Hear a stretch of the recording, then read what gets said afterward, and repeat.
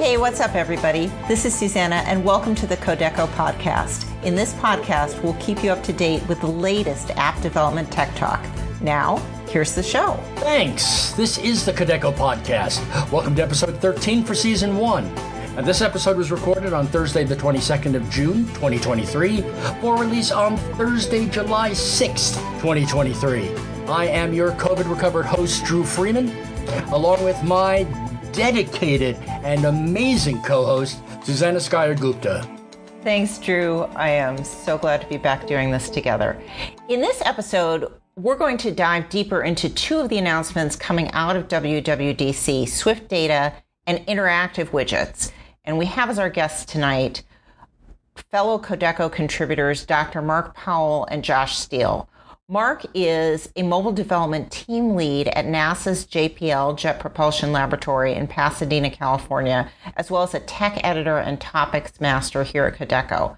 Josh works as a software engineer at the Applied Physics Laboratory of Johns Hopkins University. And here at Kodeco, he is a co-author of Real-World iOS by Tutorials, as well as a prolific video instructor and course creator, teaching about core data, combine, and other topics. Mark, Josh, I feel so amazingly outclassed. Welcome to the show.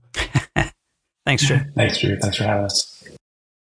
We've got John Hopkins and JPL. I mean, we got some heavy hitters today. These guys are the real deal. We're lucky. The two PLs. Yeah. All right. So first of all, this is strange coming from me, but how is everybody today? Mark? Yeah, really good. The weather's fantastic in Southern California down here, and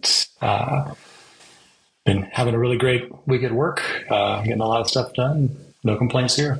Josh, how about you? The weather is miserable here on the West Coast or the East Coast. It is rainy and dreary, but we need it, so that's good.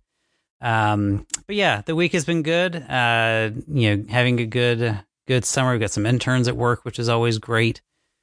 Teaching them the latest and greatest of everything that's out there. And it's not too bad. You don't mind me asking, where on the East Coast are you, Josh? Maryland. Ah, okay. I'm based in Pittsburgh. We had a little bit of the moisture, but not dreariness. Yeah. So today we got two topics, which is Swift Data, which, oh my God, overdue. And what's new in widgets, which they've just reached beyond the pale on that one. So I think we're going to start with Swift Data. And obviously, we can't really talk about Swift Data without going back and hitting our old friend Core Data. So who uses which one when and why? Yes.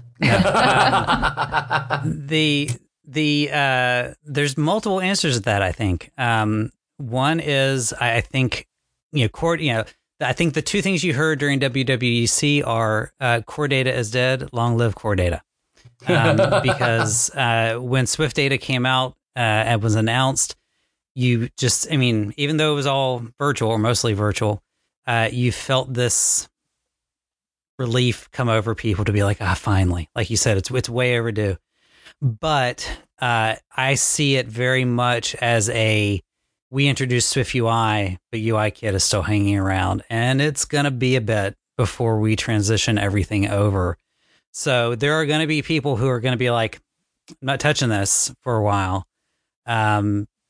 Partially because it is only iOS 17 and above. You got to have the new bits, the new shiny bits to use it. There are some things it cannot do yet or cannot do easily with the syntax that they have. There are cases where you need to split the difference if you want to match the current capabilities that you have with core data. So, yes, the answer really is yes. Some people are going to use core data. Some people are going to jump into Swift Data. And some people are going to use it as a hybrid going forward as Swift Data continues to evolve. Now, you've talked about hybrid. Now, there was a lot of the toll-free that we got between Objective-C and Swift with the NS string and the string. How much is core data interoperable with Swift Data? that is, I still think the way that I've heard it described, let's put it that way, because I haven't really dove deep into what makes it up. It still seems to be somewhat of a Swifty macroized layer on top of core data. It's doing a lot of things under the scenes, using some of the new features such as Swift macros, which are amazing, that were introduced this year to easily get the models that you need into the shape that the underlying existing core data framework already needs. But there is still there's not. I don't think there's a lot of like that automatic bridging you were talking about. There are some things that work that have direct parallels between Swift data and core data right now. But then there are just some things that don't. Public Cloud Kit, for example, is something you still have to fall back on with core data, and so you have to have a mix. If someone's getting started on a new little project, do you suggest that they learn core data and move to Swift data, or do you suggest they try playing in the Swift data world? Really good question. Yeah, I mean, again, I think it's what's your end goal, right? How big is the project you want to make? If you're exploring, one of the easiest things to do is open up Xcode 15 beta. Beta 2 just came out yesterday as of the time of this recording, with Vision OS. Yay. By the way, a little side plug there. Yay. But open up a sample iOS app in Xcode 15, choose Swift data as the data management option when you start a new project. And just like with core data, it gives you sample code for how to deal with persistence using Swift data. So you get to see some of that for free. It has a very basic model, just like the core data sample code did. It has a very basic query, which are super easy now to do for your basic query. And it shows how you can use them in a project. So that's a really, really great way to see where you're going. And I would also highly recommend the videos at DubDub this year. They had a great little series on what is Swift data, how to migrate, things like that. It goes over all the details. Now, Mark and I were talking just before the show about how Swift UI, in theory, it looks really great and things just drop out of their demonstrations very well. And then when you start trying to modify it yourself, that's when things get a little ugly and messy. Is Swift data the same way that the demonstrations are great, but when you start to do your own playing with it, it starts getting a little bit hairy? Yeah, I think that's where they are right now. Like I said, I think it's got that same, I can do everything with Swift UI than I could with UIKit. Nah, you really can't. Not right now. They're getting better. They have over the years. But with Swift data, I think it's the same thing. They've got the basics down this go around. They've got easy model creation. They've got easy queries. They've got easy predicates, which are, again, makeable with Swift macros. They have migration to an extent, somewhat easily defined as well if you're migrating between schema versions. But there are some things that I've seen around the Twitter and Mastodon verse with people going, I thought I could do this, but I can't. Or like I mentioned earlier with the CloudKit example, there's some things that aren't quite ready for prime time yet. You still have to have that mix. So there's still some catching up to do. And I think, knowing Apple and seeing what they've done over the many years with Swift UI and some other things, it's going to be an evolutionary thing. We're going to see improvements year over year, and with the eventual hope that it's going to become on par with core data. So if you do want to have your data in a cloud database solution, like whether you're using CloudKit or something else, can you do that with Swift data? Does it work? What does and doesn't work right now with regards to that? Right. So out of the box right now, it does work with private CloudKit containers. There's when you're up on CloudKit, there are private CloudKit containers that are tied to your particular app ID, to your Apple ID, sorry, that keeps your data segregated away from everyone else's. And there is a public database that you can access as well. So think game leaderboards. Right. Okay. Right. Maybe you want to store that data up in CloudKit. But for other personal information or other settings or things like that you don't need to be sharing with the other 5 million people who play that game, that they can store that in the private cloud. And so out of the box, Swift Data can support private CloudKit. And it will actually do, and this is another nice thing that I've loved that the core data team's been working on over the last several years. It does a lot of that automatically for you. And that is a technical term, automatically. For example, 2 years ago, I think, they made a great change to the NS, the Cloud Container class. NS persistent container. The persistent container class, yeah. That basically wrapped up all the things that they saw people doing to enable iCloud sync and communications, and wrapped it into one very nice class that did everything for you. And so they've carried that philosophy a little bit over, I think, to Swift Data when it comes to managing the cloud, as long as you're working with that private portion of CloudKit. If you want to go. So that lets us like make apps that if I do something in this app on a phone, then I'll see it reflected on my iPad, on my Mac, anywhere that app exists, right? It keeps my data in sync across different devices that I'm logged into with my Apple ID. What if I want to have other users work on something with me, though? Then is that when the public container is needed? Yeah, that's when things get a little more hairy. And so, that's when you have the fallback to CloudKit.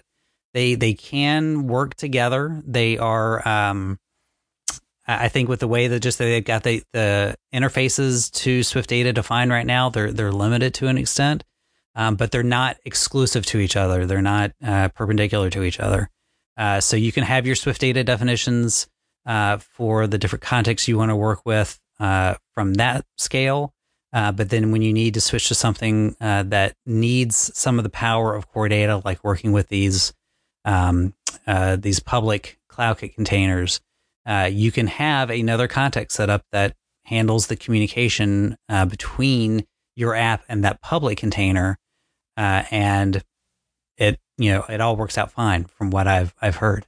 So that's their plan for now. Like I said, my guess is that as it evolves, they will absorb that in to the set of macros or the set of classes that they have to support Swift Data property wrappers and the such, to make it very easy. I can clearly see something like a macro being added to a class or a property wrapper added later on that just says public cloud, and boom, you're there. But that is, that's not happening this year, but I can definitely see it in years to come. So let's just go for brass tacks here. Is it ready for prime time, or do you think it still needs to bake a year or two? Yes, I'm coming back to that answer a lot, right? So again, as with many things in life, the answer is it depends, right? So depending on what you want to do, depending on how complex your data model is, depending on how complex your queries are, and how interactive you might want to be with your app in terms of getting data and sorting data and filtering data, it very well could be. It does allow you to spin up a persistence layer in your app way quicker than what it was before, since a lot of it has been pulled back into the source code. In core data, you had your schema editor that you would use to build what the schema of your database looked like. That's no longer necessary. So is that just totally gone? You don't need it at all anymore? If you're doing Swift Data, you don't need it. because it is like in Swift UI, kind of going away from storyboards and from interface builder, sort of the same analogy. They're moving away from this extra UI and schema editor and saying, I can see everything in your model as long as you tag at model, that Swift macro on top of it. It has everything it needs. It does the translations. You can set other property wrappers on certain things to help define relationships. But if your model is sufficiently, let's say not complex, it works. If you have a much more complicated underlying data structure that, say, has other things like dependencies for the public cloud, it can get you there partially. I think you can still establish some of those basic ideas. But again, depending on what you want to do with it, people that are very, very experienced with working with core data and hit sort of full boat of possibilities may look at it and go, I want to wait a year. A lot of people don't go 0th generation or 1st generation Apple products. This is, a software analogy, right? So again, it depends. I think it's the way of the future. They're pushing hard on Swift macros. They've pushed hard on property wrappers for years now. Swift macros seem to be the very new shiny in terms of bits that have come out. It's getting a lot of attention, and I think they're going to continue to see ways to fold those core data components into Swift macros down the road. So I think it's an inevitable thing. Okay, and just in case somebody's listening who didn't hear about Swift macros in WWDC, how would you explain those, and why do we need to keep saying that in the context of Swift data? Yeah, so one of the things that Swift macros can do for you is essentially add code at compile time to the classes and structs that you make. And that is really beneficial for core data because for your models now, you really just say what the properties are.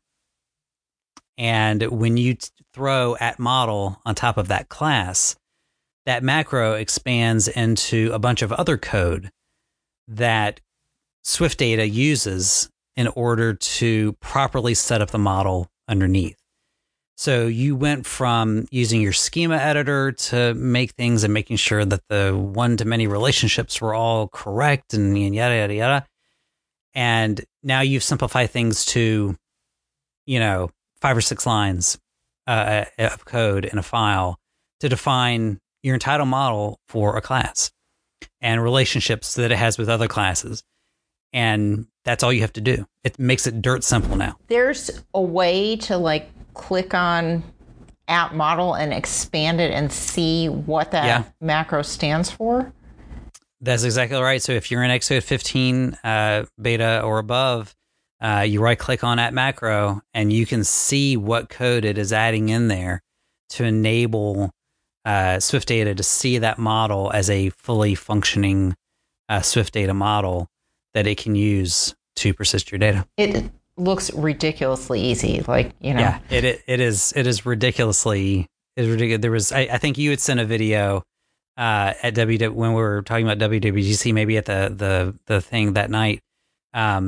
Someone has sat down and put together a little data model and walked through and made a video in 8 minutes. Yeah, it's just and kind crazy. Of explaining what they were doing. If they weren't explaining what they were doing, they could have made the model and made the little project in 2 minutes. And put everything together. And Swift macros was a huge part of that because all that boilerplate that you typically have to have in order to set things up, and I include the schema editor, honestly, in the boilerplate, all that's gone now. So does Swift data lend itself to unit testing? I think so still. Just like with core data, there is the ability to make a, in core data, we had the persistence.swift file.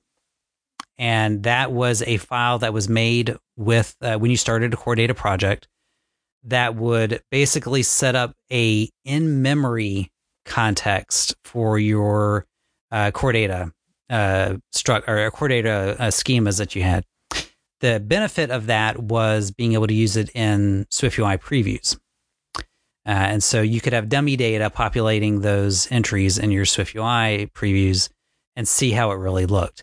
There is still a way to do that with Swift Data. You can set up those in-memory sort of context, so you can give the SwiftUI views the values they need. You can call that particular context, and it means that you can also use that in your unit testing.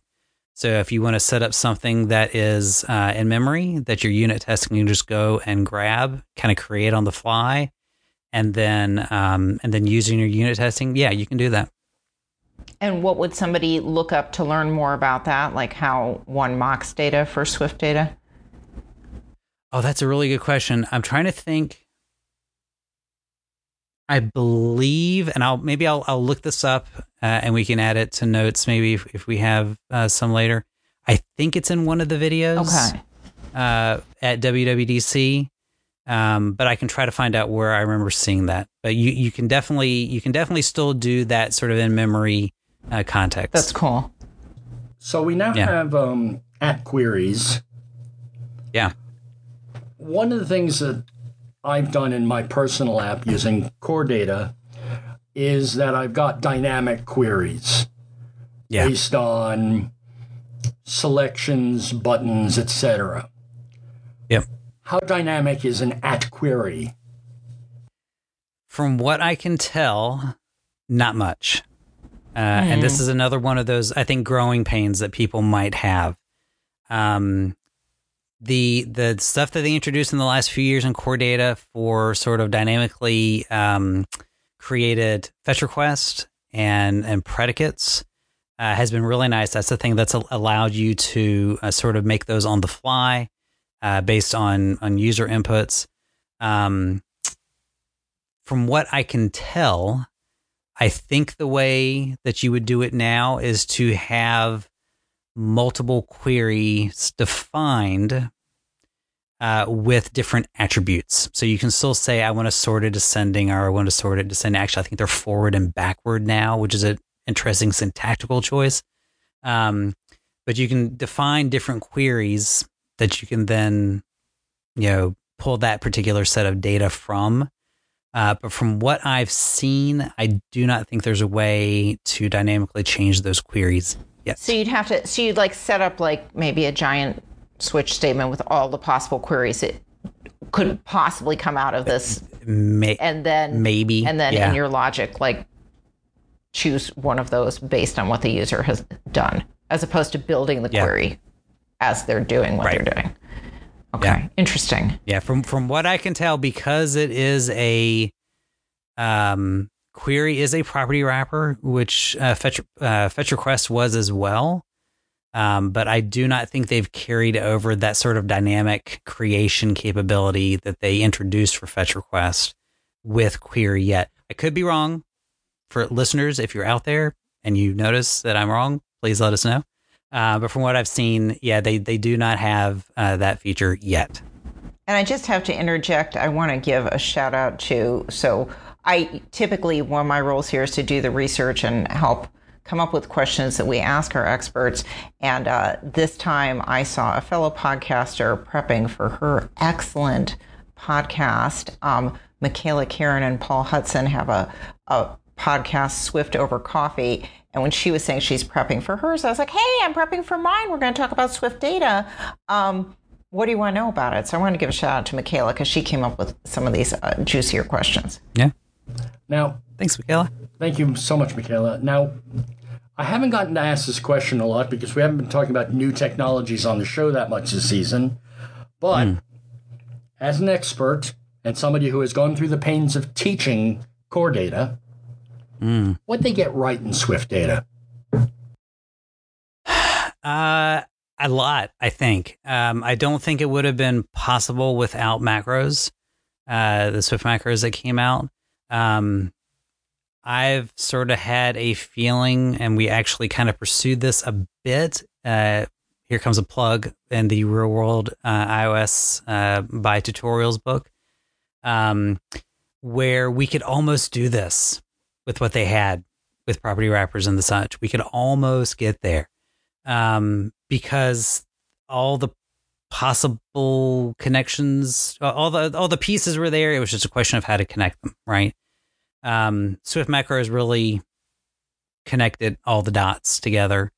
I think what a lot of people, just like with UI development, what they want to be able to do is go in and do things quick and do things iteratively and do things without having to really worry about the guts of what's going on if they don't want it. And I think Swift Data really helps with that because, like I said, a couple minutes to get your model together for a class, great. That's more time you can spend doing other stuff. Again, it's evolutionary. It's not there yet, but I think that's very Apple. That's just how they do things nowadays. They have been for years. So I think they got a lot of things right. I think they've, by introducing that simplicity and taking a lot of the cruft out of the way, I think it becomes a lot more appealing to use Swift Data and the internal frameworks for data persistence on iOS, as opposed to having to go get a third-party library and using that instead, which some people do. They don't like core data. They don't like CloudKit, and so they go and do other things. Swift Data lowers that hurdle. All right, now here's the big one, and this is going to give Mark a little time to think about it for widgets. What's on your wish list, Josh? For Swift Data in particular, I think it would have to be, the push towards parity. The more they can do every year with bringing it closer to what core data can do, the quicker it gets adopted, right? Few interesting caveats that I've seen. It does not work in Vision OS, which is very odd. You have to use core data. So yeah, we're not sure. Yeah, not sure whether that is a Vision OS just literally got out of the oven, yesterday, and they haven't really kind of integrated all the new shiny from everywhere else yet. But the reports I'm seeing around the inner tubes says that it doesn't work. You have to use core data. So that's definitely on a wish list for a lot of people, I'm sure. Parity that. And then I think just, keeping it, parity is nice, but then also what else can you do with it? How can you add new macros to be able to extend what people already do with core data, which is, kind of crazy with some of the things that I've read. Can we wrap those up into macros? Can other people make macros to plug into Swift Data to be able to do things that they need to do? Since Swift macros are importable through Swift Package Manager. Continual growth, and then let's get it in all the frameworks. Vision OS needs it. So,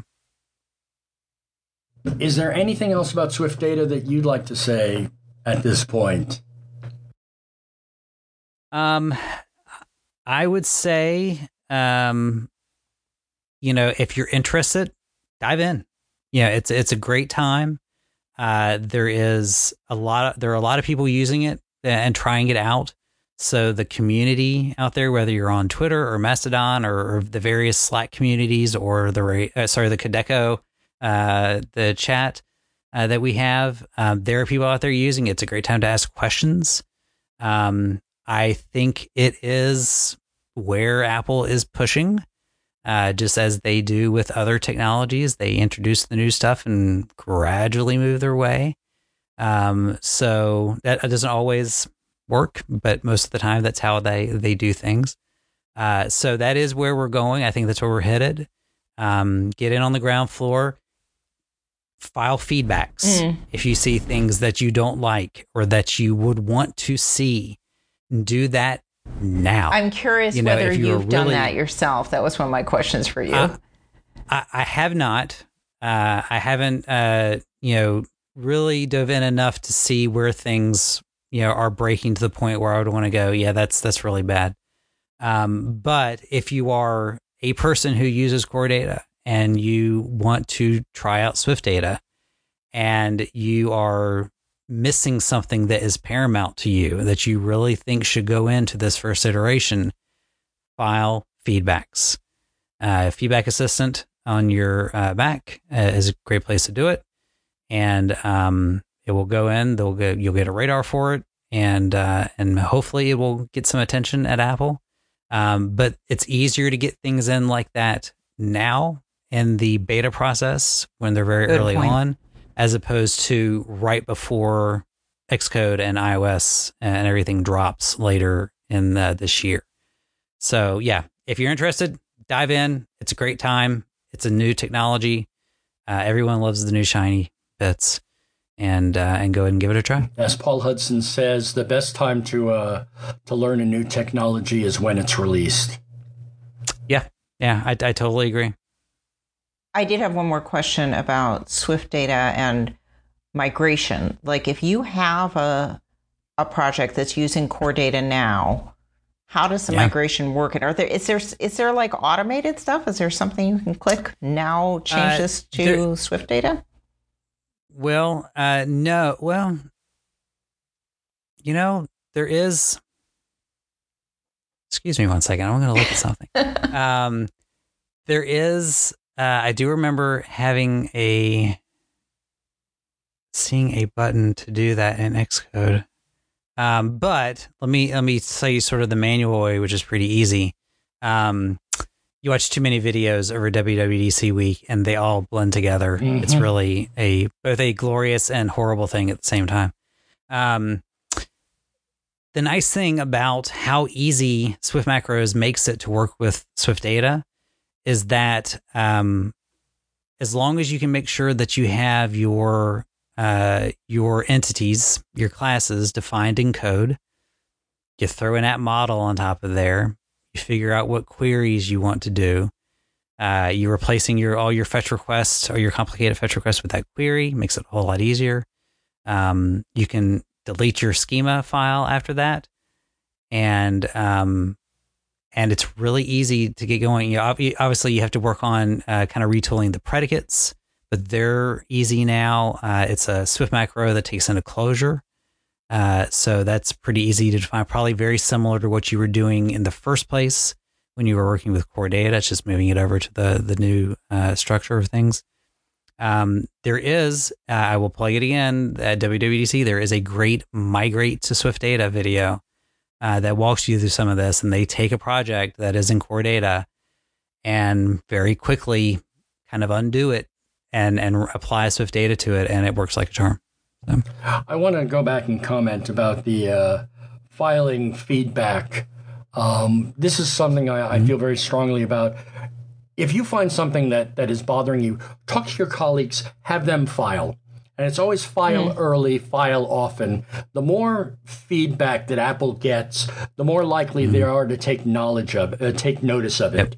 And for sure. Again, I'm a great proponent of get your team to find one of their extra servers to set up CI/CD with the betas, the early betas, because if they break you, early is the best time to tell Apple, you've broken us and we need to be fixed. If you wait until the Golden Master, Apple's not going to make any major changes for several revisions, and you are going to be stuck in the muck if you haven't talked to them. So I feel very strongly, file feedback. Even if it's minor and it's something you think they'll ignore, file the feedback. Mark, we haven't forgotten about you. Oh, that's fine. I was wondering if I could ask Josh a question. Oh, please. Oh, sure. About Swift data. I don't think you touched on this in all of many questions that you've answered so far, but I was curious, as far as Swift data is concerned, clearly it's very well paired with Swift UI. So Swift UI and Swift data kind of work hand in hand. If you are a developer on an app or just a developer of the ilk whose strong opinion is, well, I can't do everything I really want to do with Swift UI yet, and I need to get closer to bare metal and write UI kit or write app kit or something that's in a layer under Swift UI. Good question. How well does Swift data pair with, say, UI kit? Or is the integration possible? Is there an alternate kind of integration you'd employ to pair it with a UI kit app versus a Swift UI app? You can definitely do it. Again, I'm going to link over to Xcode while I have it up and running. I'm pretty sure that if I use Storyboard, which is UI kit. Oh, interesting. Okay. Glad I checked. So if you choose Storyboard, which is the non-Swift UI version of the interface option when you make a new app in Xcode 15, storage either becomes none or core data. So there is seemingly a very strong connection between Swift UI and Swift data. Again, here's my shocked face. This is where they've been pushing Swift UI for there's my shock. They've been pushing to Swift UI for, quite a long time, not necessarily leaving UI kit in the dust. There's still a lot of stuff that, gets updated for UI kit over the years. But again, that's been their momentum. I think they're picking up Swift data along the way as they move. So there is now that's again also saying, I will say this, that is default settings in opening a new app in Xcode. I have a vague recollection of seeing things that if you were to do this in UI kit, here's how you would set this thing up. I cannot remember where they are right now. Again, like I said, WWDC week is horrible for memory.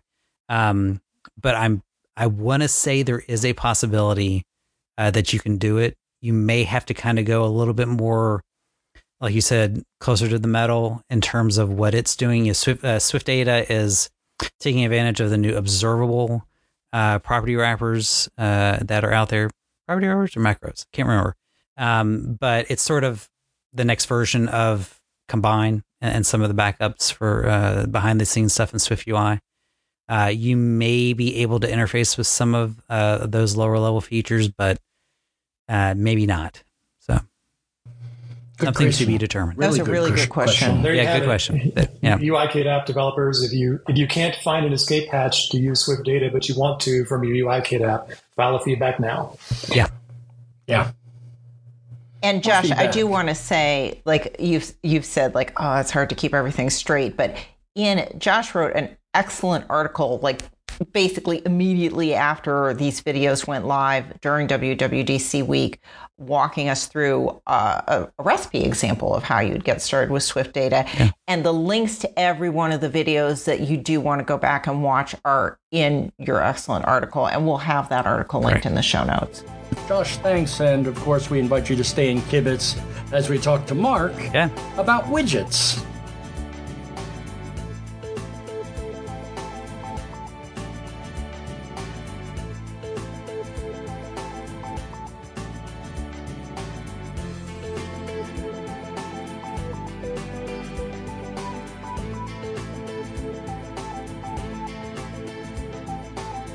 So, Mark, or should I say Dr. Powell? Please say Mark. Let's just start with the basics. What is a widget? Where do we see them? Yeah, where do we see widgets? So let me take you on a brief historical tour of widgets and widget-like things. in the ecosystem. In the before times, before widgets were capital W widgets, there was a thing that you could write that was a companion to an iOS app called a Today extension. And you would get to the Today widgets. They called them widgets, but they were Today widgets specifically. You would write them in an extension that was in your project alongside the main app. And from the home screen, if you swiped to reveal what was on the left of the home screen, you would see any Today widgets. And you can still, I think, do this. I don't think they've removed the feature entirely yet. So you can still do this. And time will tell whether these become ultimately deprecated completely. But those were the little mini app views that you could offer. Very glanceable. You had to swipe, to see them. And you could see in a small view a little bit of information with perhaps some limited interactivity as well, like buttons you could press, for example. That would allow you to do things in your app. And since then, for iOS 15, they became capital W widgets. So instead of writing the Today extension that would be a companion to your app, now you have a widget extension where you write the code that will be in a little mini view that can accompany your app. It's entirely optional, right? You can certainly have an app with no widgets. But if you write a widget for your app, then the end user has the option to drop that widget on their home screen in the first iteration. So in 15, you could drop widgets of, I think, 3 different sizes, small, medium, large, onto your home screen. The choice for the user is how much of your precious home screen real estate do you want to sacrifice to offer a quick glanceable view of something in this app that I love so much. Do I want the small one? Do I want the big one? Because I need room for my icons too, so I can launch them for all my other apps that I love so much. So that's where widgets originally lived. Is strictly on the home screen. And then came iPadOS 16. Because in 15, you couldn't have them on the iPad at all. It was an iPhone-only feature. With 16, they came to the iPad home screen as well. So same sort of thing as with the iPhone, drop them on the home screen, get little mini views that show you something from the app you have installed. But then with iOS 16, there was the lock screen. And so for the lock screen, you have versions of a widget that can live there, but they look slightly different. So if you make a widget compatible with the lock screen, then it has that sort of desaturated, almost grayscale appearance, like a watch complication, I think. Yes, very similar. And now watch complications are going to taking advantage of the widget framework as well. So writing for complications has been now kind of migrated into writing widget-like things as well. Things are very much converging. And so iPhone lock screen, iPhone home screen, you find them in now both places. Come to 17, so iOS 17, that's where it gets super interesting because lots of additions across multiple platforms. So on the iPhone, what's new? A couple things. Widgets can now be more interactive. It's not like they couldn't be interactive before at all, but before it was limited to you tapped somewhere on the widget and something would happen. For a small widget, tapping launches the app. For a larger widget, you can actually divide up the widget into different touch areas, different touch zones, and say, if I tap on this part, I'll go to this part of the app, or if I tap on that part, I'll go to a different part of the app. You can program that. Well, you could program like the small widget to deep link into a certain part of the app, because you helped me do that. That's right, too. Yeah, but you can only do that one thing. So if it's a small widget, you tap it, activate one deep link, it does one thing. there couldn't be a variable behavior then, as you could with the larger widgets. So there was that. So interaction is new now, and we'll get more into that specifically. Like, what does that mean? So now, but now essentially now you can have certain controls like buttons and toggles that can invoke code from a widget and run things in your app. And now the iPhone has a new standby mode as well. And so widgets, when you write a widget, they can adapt to that. So all the foreground elements of your widget kind of get a little bigger, at least the important ones, expand to take up the use of the space. And now you can take advantage of writing that code for the standby mode on the iPhone as well. So that's new. Now on the iPad, you can also have widgets on that lock screen. So same adaptation you did for the iPhone, you can now apply that to the iPad. For the watch, now that watchOS 10 is, in many ways very, very different.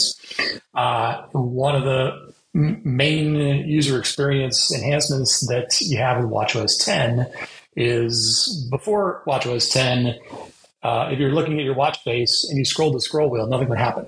With watchOS 10, now you're looking at your watch face and you scroll the digital crown up, you get this thing called a smart stack, and it has widgets in it.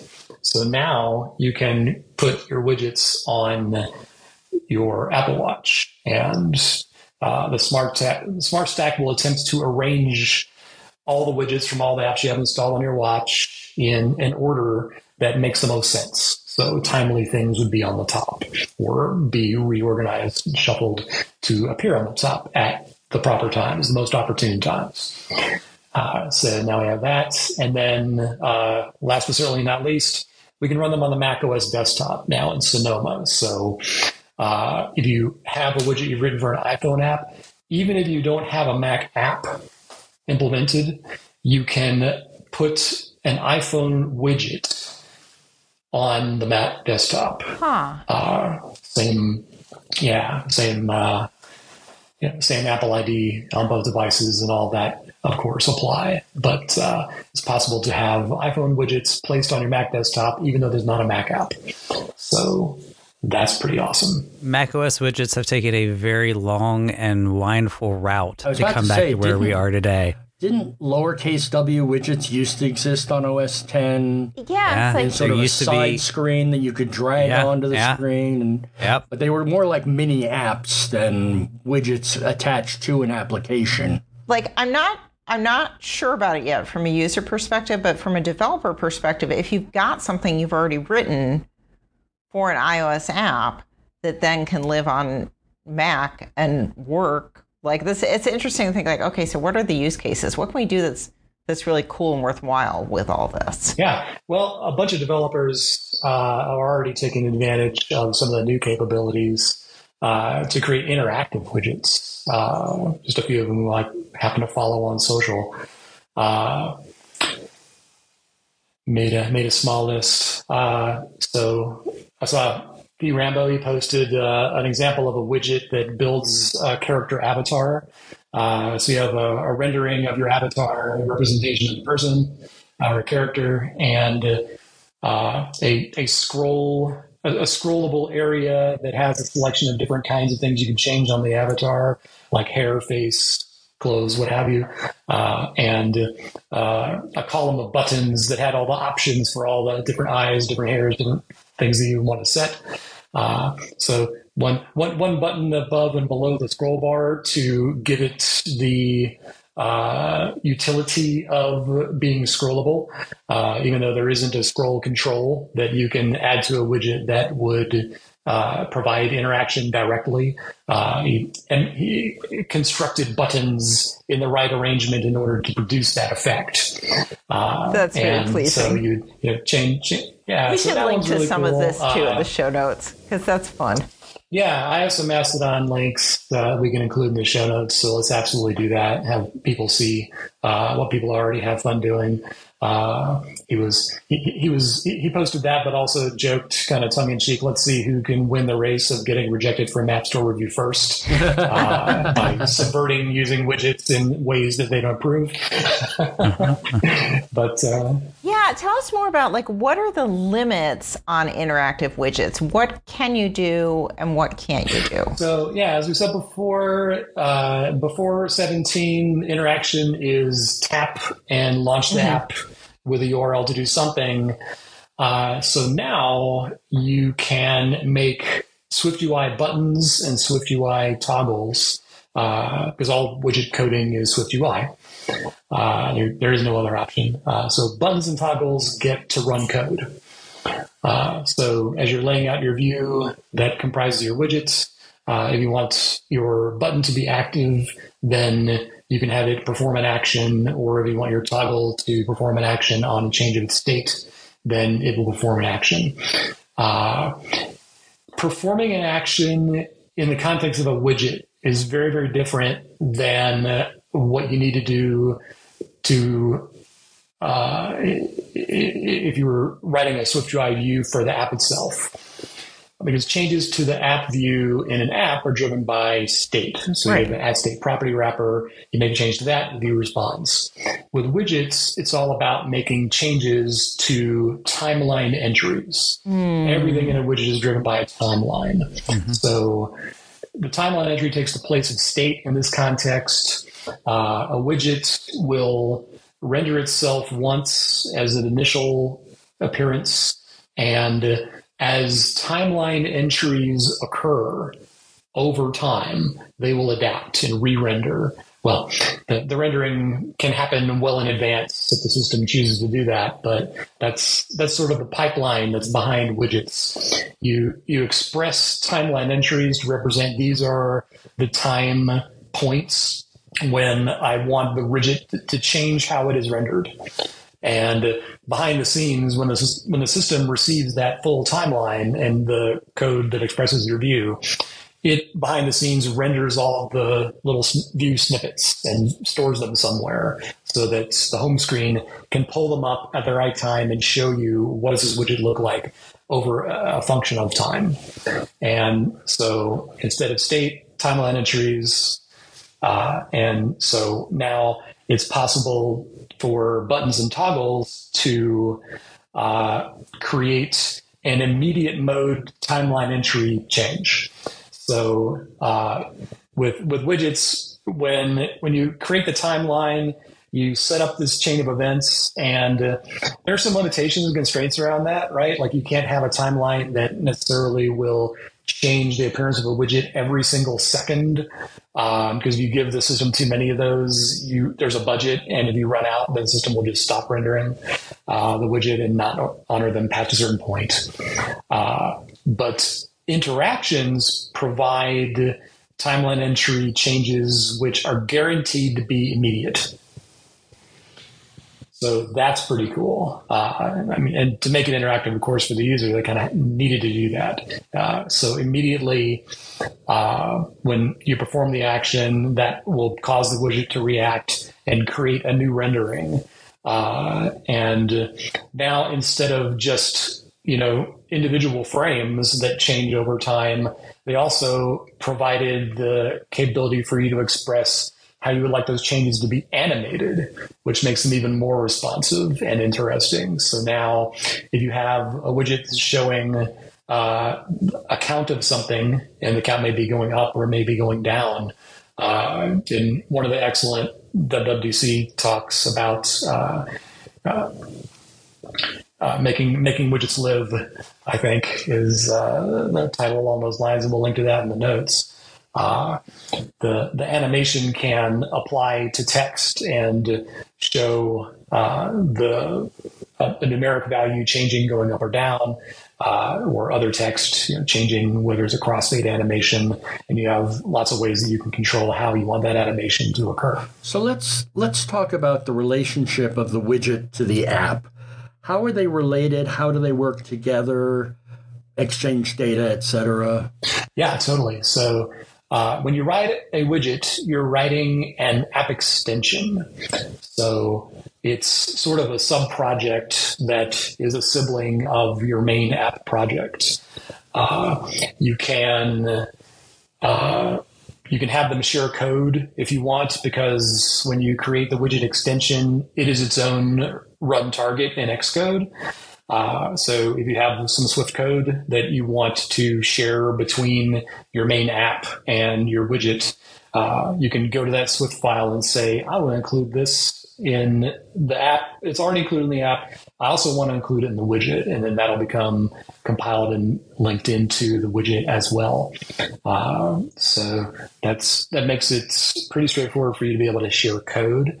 If you want to share data, that gets a little more interesting. There's an extra step that you have to include in your project configuration in order to share data, which is by creation of an app group.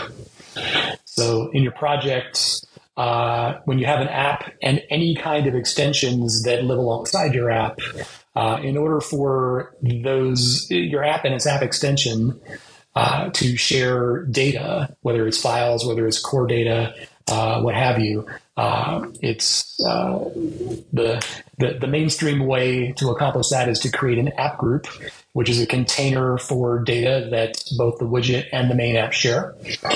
And when if your app and your widget want to read from the same file, like if you have like a JSON data file that you want to read or something like that, you put that in the share container, and now it's readable from either the app or the widget extension. Same thing for core data. If you want to build a core data container in the shared container, then whatever data you write in there from your main app is readable, queryable from the widget, or vice versa. Nice. But you always have to you can't just have a widget. You have to have an app. That's true now. And it's always important to qualify these things, because last year widgets couldn't be interactive. So for now, widgets are extensions of apps and thus require an app to be attached to or be a part of as an app bundle that you would ship to the App Store. I'm certain that you could not simply write a widget and just send that to the App Store for consideration for distribution as an app. It can't be just a widget itself. I think right now that would be, I think, the ultimate constraint that would require that there be an app of any kind. You could have the fanciest widget in the world, but you at least have to have Hello World as an app.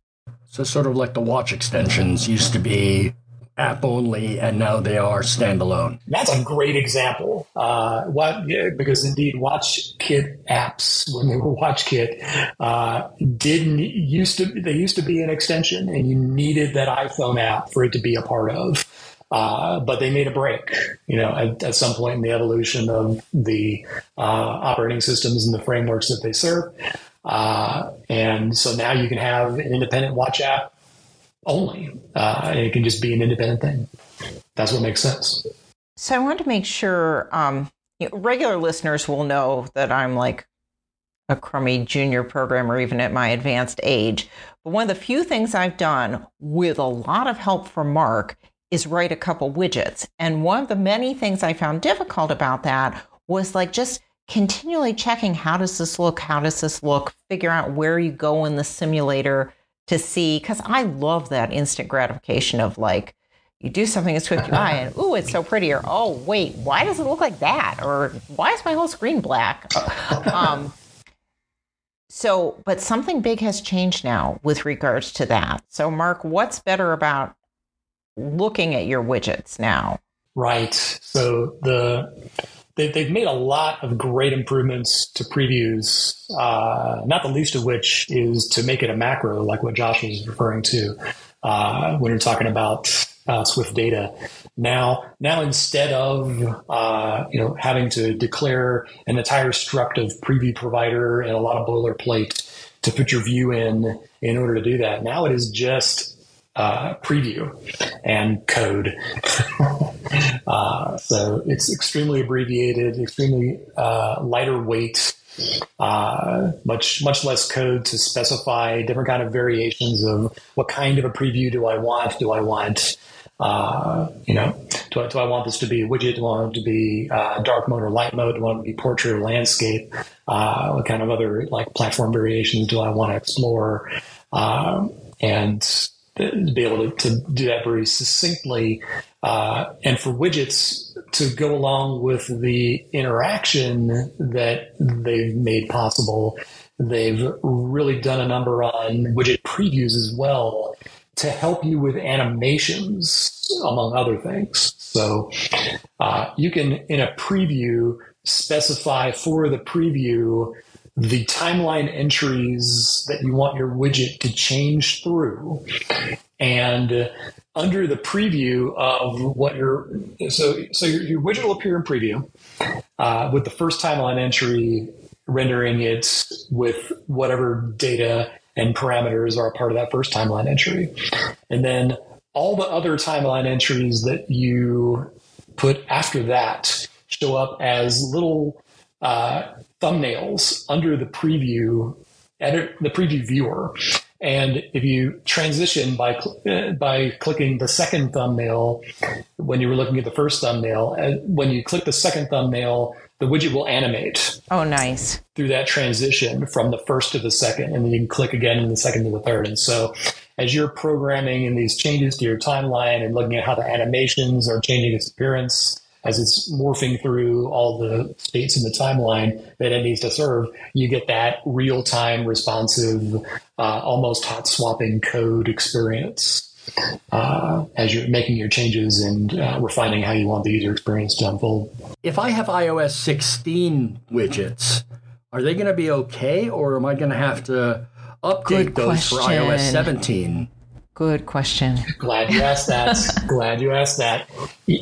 Whether or not you have a widget in your app right now, you care about the change that they made to this year's versions of iOS that's coming out in the fall because of backgrounds and margins.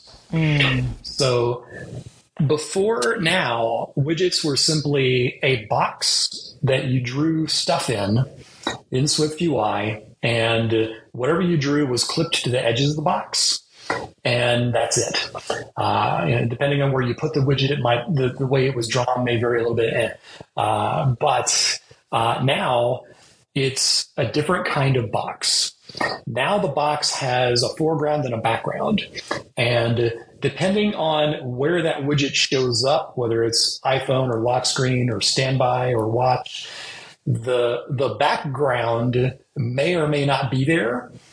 And if it is there, it has a margin that will constrain whatever you draw in the part of the box that you're used to drawing before. On the iPhone, that margin is 16 pixels on all sides. So I tried it on one of my widgets, and for what I was drawing, I had some text in the center, and I had some graphics that were drawing vertical lines down the left and right sides of the screen, and they were counting on the widget bounds to clip those lines at the edges. But now there's a background, and now the space that you get to draw your stuff in the foreground is set inside a margin inside the box. And my lines went right up through the background and right down through the background and looked really bad. So immediately I was like, okay, well, I can't count on that anymore, and change my code to grab a geometry reader and figure out, okay, what is my viewing area that I can draw in, and constrain it to that size of the box. So that I didn't spoil my background, which was around it. You can tell the system, I don't want a background, I want to use the full area. If you do that, you pay a penalty in some cases where now you can do that, but it's going to limit maybe where your widget may appear. You may not be able to make it appear everywhere if you don't have a background. You can tell it to remove the background if it doesn't make sense. So there's lots of games you can play and little environment parameters that they make available to help you figure out how to make your widget look right. depending on what are the margins on the platform that I'm running on now. What is the what does this widget family kind of look like where it's being written, where it's being rendered now, so that I can make decisions in code about how to draw it appropriately. I wish we had time to play the entire interview, but if you'd like to see the interview with all the material, watch YouTube for the full video version. Well, Josh, this has been some amazing information on Swift data. Mark, the information on widgets was absolutely incredible. I want to thank both of you for being on the show today. Now, typically I'd be talking about the next episode at this point. And I also want to interrupt talking about any episode at this point to thank Suze for stepping up this season. As some of you may be aware, I spent 40 days in the hospital with bad COVID, and Suze picked up and did the live casts absolutely fantastically, and picked up several of the episodes this season. And I could not do this show without Suze and the research and the amazing work as a co-host. You're very welcome. And something that would not be apparent to anybody listening or watching in the live cast. I think one of them was apparent because you made a comment. It's one that was apparent to those of us in. But Drew was actually in both of those live casts. He felt like crap and was off camera, but he was there. So this is definitely a team effort all the way. So yeah, Suze's actually been talking to me at the hospital most of the time since I've recovered, and it's been very heartening to have somebody to talk to and to keep me going throughout all of this. Again, Josh, Mark, I want to thank you. Suze, thank you so much. We are not going to talk about the next episode because this is the last episode for Season 1 of the Kodeco podcast. We'll be back in a couple of months with Season 2. With all new guests, all new material. Probably go back to doing some Android, too, because we haven't covered as much of that this season as we should have. Yes. But on behalf of everybody, including our producers and the entire team at Kodeco, I want to thank everybody for listening. We'll see you next season. And yay, thank you, everyone. That's going to take care of that.